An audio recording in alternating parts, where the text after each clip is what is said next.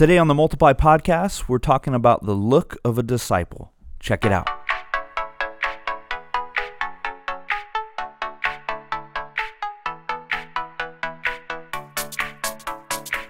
Hey everybody, welcome to the Multiply Podcast. My name is Jared. My name is David. We're glad you're back with us or tuning in for the first time. Where you been? Where you been? You're missing out. Late to the party. Late to the party. This has been fun. This has been great. But we'll forgive you, right, Dave? Mm-hmm. But not forget. We always forgive, never forget. Just anyway, like Jesus said it. Yeah. Anyway, we are glad you're here, and we're excited to be back on the Multiply Podcast. And today will be just you and I, no guests today. Oh man, I'm gonna have to really carry the load. I think so. That's probably true. Anyway, how you been, Dave? What's going on? Man, So I don't know if we've talked about this yet on our podcast, but I'm a huge EPL fan. I think we did. I'm a huge English Premier League fan, and this weekend it starts up, and my team, Liverpool, is looking stronger than they have in probably at least a decade. So I'm super pumped. Now, correct me if I'm wrong. Didn't You're they wrong. lose in some sort of pivotal match recently? Well, they made it last year against all odds. Against all odds. And you would know because you have a gambling problem. They made it to the Champions League final, which is like the World Series of European soccer. Yeah. And they did lose to Real Madrid, which in Spanish is loosely translated the cheaters. But it was a great thing to get there and really, honestly, beyond anybody's expectation. And now they're stronger than they were last year, and they're ready for their run. And I am so excited. So you're saying that this loss is really going to propel them to the sweet taste of victory this year. That's what I am praying. Okay, well, for those who are soccer fans, God bless. Hope you enjoy. The rest of us realize how boring it is, but we're praying for you. We're in your corner. So deceived. Today we're excited to talk about a topic that actually was asked of us by a friend who's been listening to the podcast, and he said, "Hey, could you guys talk about this? We'd love to hear your thoughts on this." And so we want to talk about the look of a disciple, which really means when you disciple somebody, right? Mm-hmm. And you're taking them through the journey of the process. What are some of the things that you can see in them at the end of that process? So hey, this is at least a somewhat fully formed disciple. What does that look like? How do we measure that? What are the metrics for that? And so we want to talk about that today and dive in and hopefully share some stuff that would be helpful for you that you could apply to your setting and your context. So we want to start off, Dave. Do you want to start, or you want me to start? What do you think? Well, let's start with answering a question, and I'll ask you this: why is this so important? Like, why do we need to have clarity on discipleship outcomes? Can't we just do our best and do what we think is right, and then just trust God with it? Which, of course, ultimately we are trusting God with it. But why even have this sort of clarity? What are your thoughts? Yeah, I think it's so hugely important, and the reason being is because if you don't know where the end goal is, right?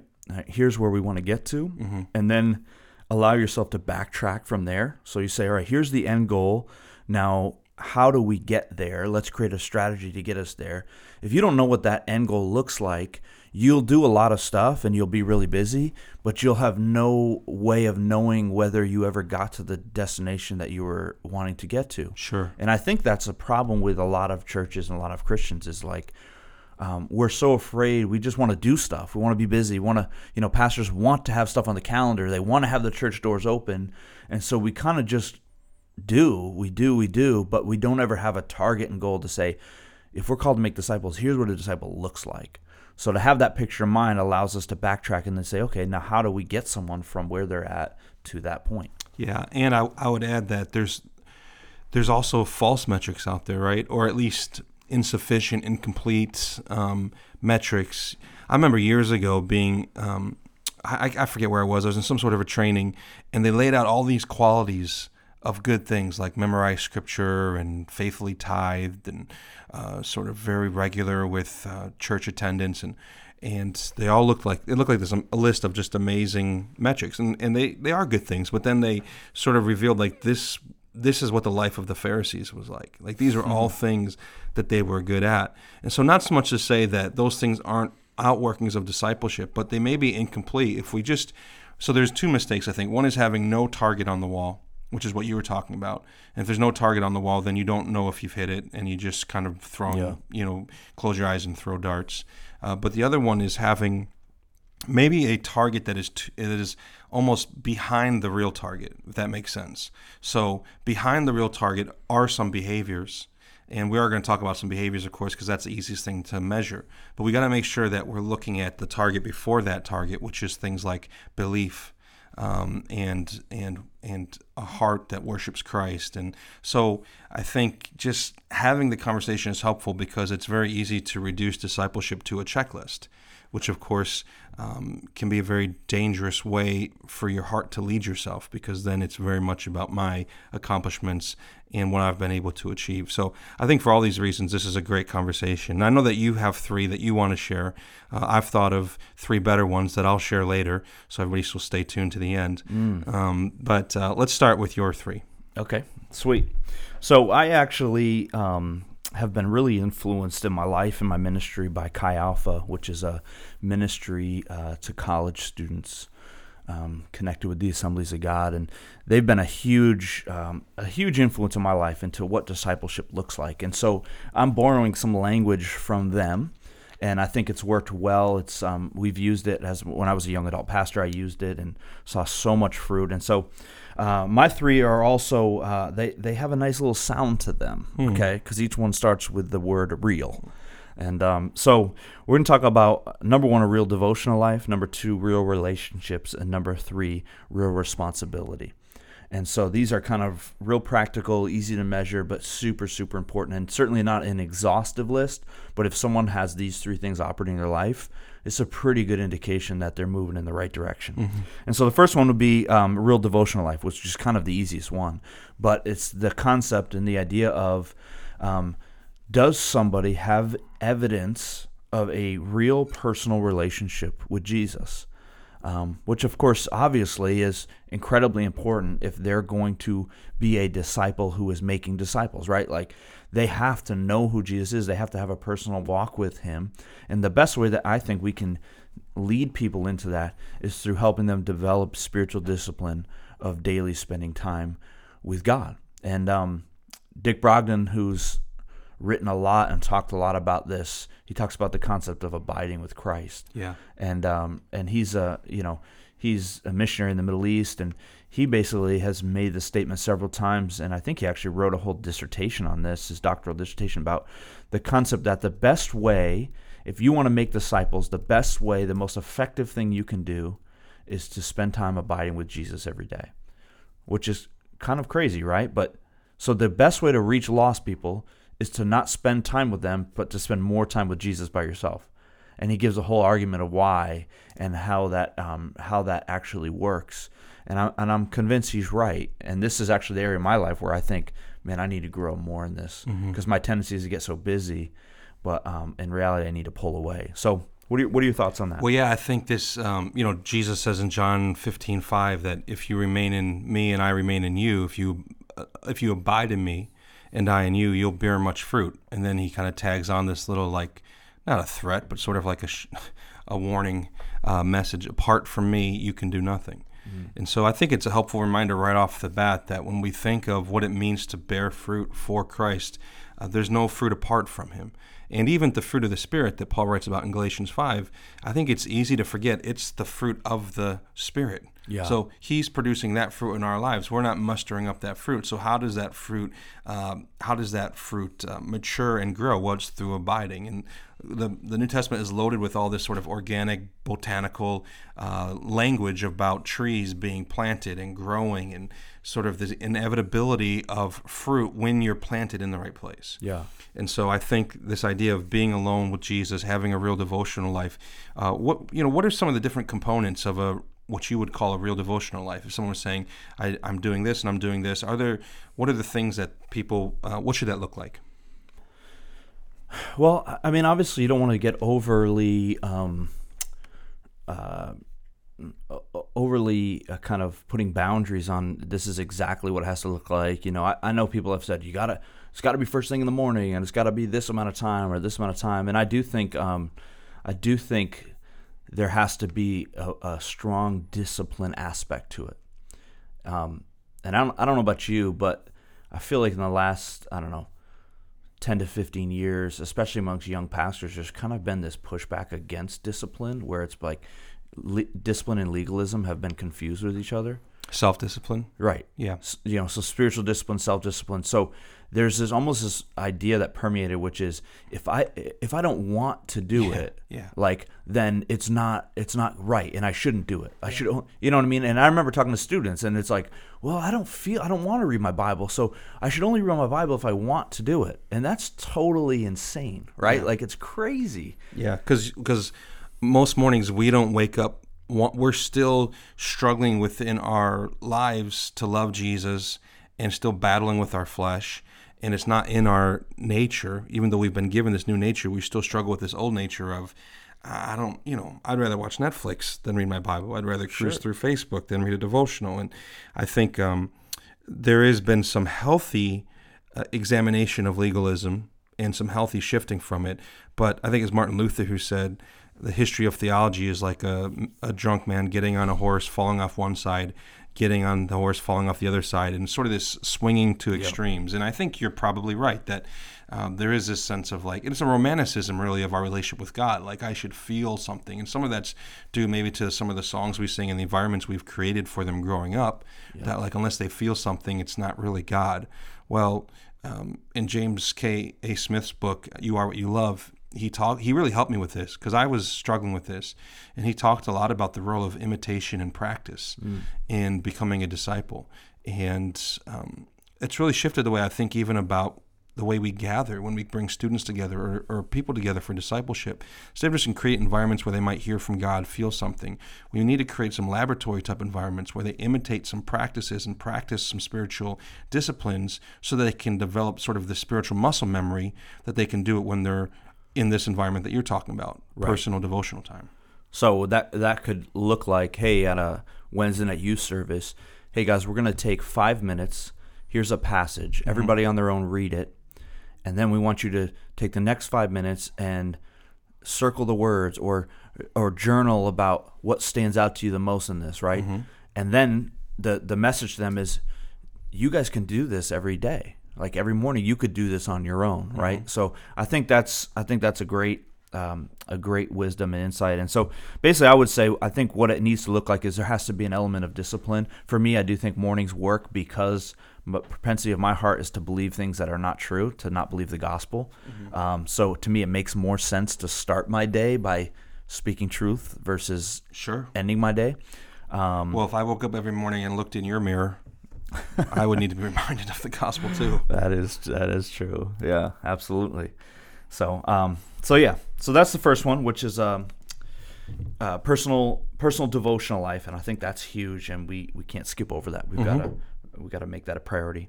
The second one is real relationships, and this is the idea of everybody needs a Paul and everyone needs a Timothy. So we all need somebody like a Paul who's Paulette. Or Paulette. Or a Timothy. Yeah, sure, that works, yeah. But yeah, we all need a Paul who's discipling us, someone who's pouring into our life, someone who's feeding us. And we all should have a Timothy, someone who we are discipling. And I think this is so important. Yeah. But it's amazing to me how overlooked it is in the church. Well, don't you think part of the problem is that we've made discipleship very narrow to like a classroom setting or a program or something they experience inside a church as opposed to something that happens in all of life? And so there's something intimidating about the idea of discipling somebody until you realize, this is the way I tend to talk about discipleship in our local church. It's living a life worth sharing. And we define that life in a variety of ways centered on the gospel, dependent upon the Spirit. But it's living a life worth sharing and then sharing it two ways, intentionally and generously. So on purpose, but also with great generosity. And so when you begin to broaden the understanding of what discipleship looks like, you realize I can share life with people when I'm playing basketball with them, when I'm working on the car, when we're going shopping together. So not to say that the other environment of training and teaching of scriptures isn't important. Of course, that is. But discipleship isn't only that. It's really all of life. And we see that, of course, in the way that Jesus discipled his 12. Yeah, absolutely. And I think for a lot of churches, there's two things that come to my mind. Is one, we forget that we all have already been given a mission, right? Which is to go and make disciples. Like, it's kind of simple. Young adults and college students wrestle with, what's God called me to do? What's God called me to do? And I'm always like, well, you already know what he's called you to do. Like, there may be some confusion about your job. No, who am I going to marry? Yeah, exactly. Which model am I marrying? Which Swedish model has God handpicked for me? But the idea of what's your mission, we all have it. Like, it's very clear in Scripture. If you're a follower of Jesus, your mission is to go and make disciples. Yep. And post on Facebook about politics. Yes. No, that's not. So if that's the case, then in the local church, I think one of the things that gets in the way of that happening is, to your point, is we've relegated discipleship to teaching environments or to programs. And so what it looks like is it's a classroom setting where it's one teacher, one pastor, quote unquote, discipling 30 people. Lecture, information transfer. Right, information transfer. And then churches are so busy, their calendars are so busy that nobody even has time to be engaged in real meaningful and, like you talked about, generous and intentional relationships, which takes time. Yeah. So people are out 3-4 nights a week. They have families, they have kids. Sure. And then the pastors wonder why there's not discipleship happening. Yeah. That's good. All right. Third one is this: real responsibility. And what this means is, you are seriously committed to the mission of reaching lost people. So I'm interested to hear from you, although it's mine, but I'm guessing you would agree with it. What does that look like? What does it look like for someone to be seriously committed to reaching lost? Well, I think you take responsibility for the people that God has given you influence over, right? So at our church, our vision statement is that we would see gospel transformation in every area of our lives and in every life in our area. And so we define area as really anywhere we have influence, anywhere our footprint goes. And so I read a quote. Oh no, actually, my friend, a pastor in Houston, sent me a John Piper quote earlier this week, and man, it really convicted me. Oh, here it is. John Piper said, "Does it lie within your power right now?" Talking to pastors. Does it lie within your power right now to weep over the spiritual destruction of the people that live on your street? And I was like, I hate you, Piper. I hate you so son much. of a gun. But I thought, man, it's so easy, even as pastors, to not take personal responsibility for our area, but rather to take this sort of corporate responsibility for a church. Yeah. And we get caught up in the mechanics of managing things and leading things and setting things up. And we forget, like, man, I have to take responsibility for my neighbors. Like, God's placed me here. They're in my area. And ultimately, it's unacceptable that people in our communities live and die without hearing an accurate and adequate presentation of the gospel and seeing it visibly lived out in our lives. Yeah. Yeah, I think that's great. I think that's so true. And one of the simple metrics that I think you can do for this, and it's a question you can ask people in your church, which is a really challenging question, but is who in your life right now is far from God or doesn't know Jesus that you are in an intentional relationship with? You know what I mean? Like, who is it that you've been thinking about, you've been praying for, you've been trying to build relationship? Is it your neighbor? Because in reality, I think all of us should have at least one person, right? And I know for myself, when I was in the local church before the position I'm in now, that's what really challenged us to change and create a new discipleship model. Is we started looking at a church of 2,000 people, and how many of these people really know or are in deep relationship with someone who doesn't know Jesus. And what we realize is it's a pretty small percentage. Sure. You know, and so challenging people to say, who right now are you intentionally pursuing? Who are you right now intentionally fighting for spiritually? And you're talking about having a Timothy, right? So Yeah. the person you're pouring into, but it all starts with having a Paul. Right. And I think that's the challenge, you know, that we need more spiritual fathers and spiritual mothers in the church who are willing to not just show up and serve once every 4 weeks in the nursery and be regular in church, but actually like inconvenience the rhythm of their lives beyond Sunday so that they can be pouring into other people. And so I think, that's a big part. That's a big outcome for discipleship. Yeah. All right. So my 3: real devotional life, real relationships. You got to have a Paul, got to have a Timothy, and then real responsibility. Are you really committed to reaching lost people? Let's hear your 3. Yeah, and I think we can be really quick with these. But the first one I think is maybe the more sort of Christianese term is faithfulness, but I want to use the term consistency. I think there's lots of Christians who have these huge highs and then these huge lows, and I understand that life can throw us into that cycle, but generally speaking, when I'm looking for an outcome of a disciple, is that there's an increasing level of consistency and reliability in their lives.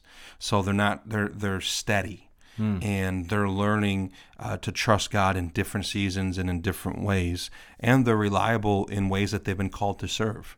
So if somebody's like, man, I'm all in to serve in kids' church, and they like bail at the last minute every other time, to me, that's a spiritual issue. Like, that's more than a scheduling issue. Yeah. There's some sort of lack of reliability, and that's a discipleship issue. Second thing I would say is increasing generosity and hospitality. Recently, I was talking with the leaders in our church, and we were looking at Paul's definitions of deacons. And one of the qualities that he throws in there, I forget which list it is, that surprised all of us, was basically willing to, like, hospitable to people in their home. I understand that's 2,000 years ago, and it's a different culture. We have to kind of recontextualize it a little bit. Having people in your home might have looked and meant something different back then than it means now.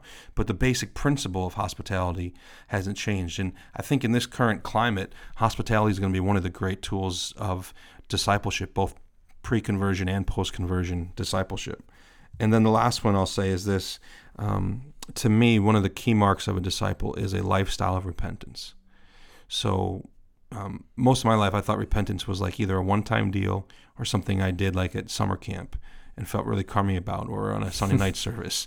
But the idea that repentance is a continual reorienting of our heart away from lesser things to God, and it takes great humility to recognize I need to turn back to Jesus away from these things, and it takes the work of the Spirit to even enable our hearts to do so.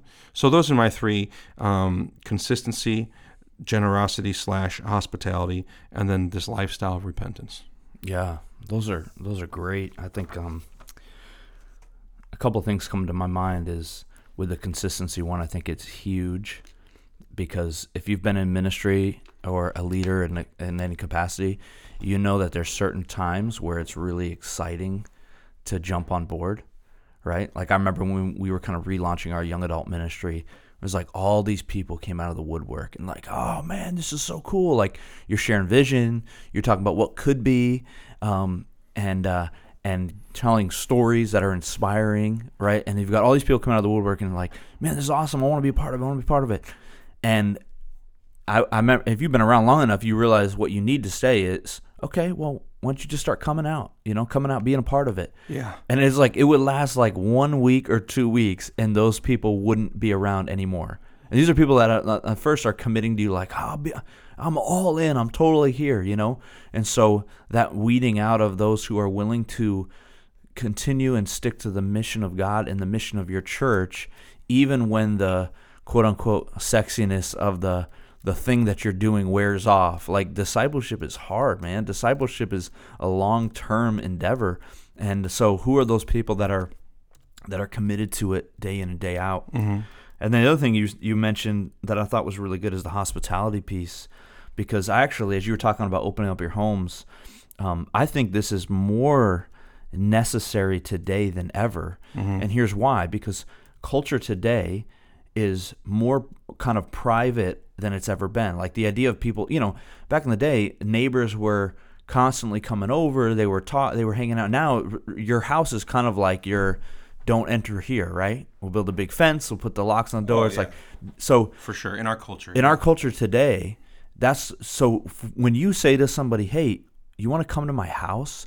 Like there's a level of intimacy there that is kind of countercultural in a lot of ways. And so I think it means so much more to people when you do that today than it probably did 20, 30 years ago, Yeah, absolutely. And, when we talk about generosity, of course, and hospitality, but specifically generosity, we're not just talking about money, right? Generous with your talent, your treasure, but also your time, and sort of that willingness to give of yourself and inconvenience yourself for not just for the approval of your leader, of course, but for the mission of God. Yeah. All right, give us those three one more time. So number one, it was consistency. Number two, generosity / hospitality. I think those go kind of hand in hand. And number three is a sort of a daily rhythm of repentance. Awesome. Well, hey, we hope that's helpful for you, and at least some starting metrics for you as you're looking at what does a fully formed disciple look like. We want to move into the most important part of the podcast. If you're a regular listener, it's what really everybody tunes into, which is our David's Eats portion. We may need to start putting this at different points in the podcast because statistics are telling us that most of our listeners are just skipping to the end. That's right. Yeah, that's the analytics we're getting. People are fast forwarding immediately to the last 5 minutes so they can hear about this. But if you don't know, David is known for his foodie style, and I hear him preach almost every week because I go to his church, and basically every sermon intro he does is some sort of food-related adventure that he's had. So one-trick pony. Yeah, so he's going to share with us what's the best thing you've eaten this week. Well, you were there. So there's a grocery store up here that in God's sovereignty he has blessed us with in upstate New York. They're starting to spread out beyond New York and into even as far away as I think Virginia and Maryland. So blessed are you, Virginia and Maryland. But it's called Wegmans. Wegmans always ends up on the list of Forbes list of top places to work. But they were running a deal on lobster, fresh lobster for $6.99 a pound, which is insane. The next day I went to Costco's, which I also like a lot, and they had frozen lobster tail. So not fresh, frozen lobster tail for $24.99 a pound. Oh my goodness. Now I'm wondering if I should have bought more lobster and frozen it and sold it to Costco's. We should have. But anyway, so we got the lobster, and by the way, lobster's so easy to cook. You just make a pot full of boiling water. Make sure you salt it good, like you're salting for pasta. Almost very salty, almost like the ocean. And then you drop it, and you do 6 minutes for a pound, and then 3 minutes for each additional pound. So these were about 1.5 pounds, a little less than that. So we did them for about 7 minutes, and they come out. Of course, you gotta let them cool off. You need to get some of those seafood little devices called crackers, I think, to crack the claws. And man, you and me and Jen, now my wife Erin won't eat it, so we got to split five lobsters. And I just wanted to do a little shout out to your wife Jen, because she showed us how to get meat out of the head of a lobster that I never knew existed. She's like a miner. She will dig deep in that lobster. It was pretty impressive. But lobster with then a little garlic butter on the side, and that is, to me, that's about the best thing you can eat summertime. Yeah. Well, and you didn't share this, but you made a little side chorizo sausage to go with it. Yeah, Spanish chorizo sausage, which that little spiciness against the sweetness of the lobster. Just a great combo. We ate like kings, and then we had a little corn, and it was a night to remember. We just passed out in each other's arms. That's not true, but it was a beautiful night. It was great food. So, hey, thanks guys so much for listening. This is the Multiply Podcast. My name's Jared. My name's David. We'll see you next time.